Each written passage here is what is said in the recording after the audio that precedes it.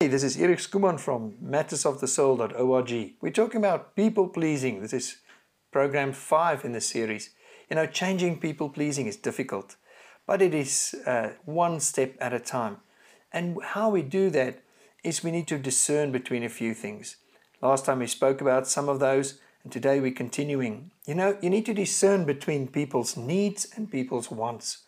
Because loving people through giving them what they need will not always be giving them what they want.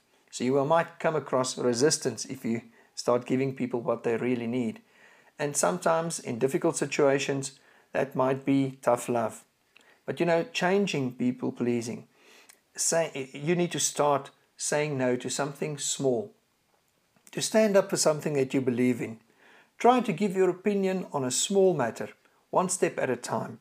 So you don't change people pleasing overnight. You start to put yourself out there slowly but surely. And what should you do for other people then?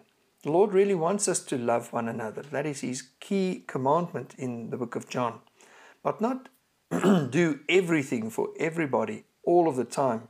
We need to apply wisdom to prioritize what we are called to do and what we are not called to do. We need to also learn to serve with boundaries.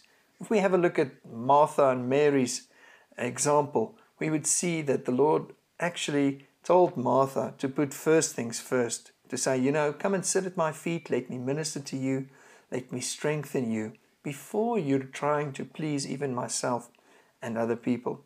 Your spiritual nourishment is more important, because when you look after yourself, then you'll also be able to look after others. Living in peace with other people, that's also something that we can only do as far as it is possible for us.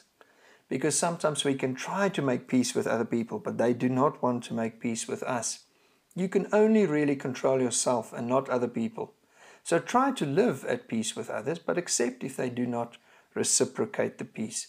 Pray for them, forgive them, go through that process, but there you need a boundary.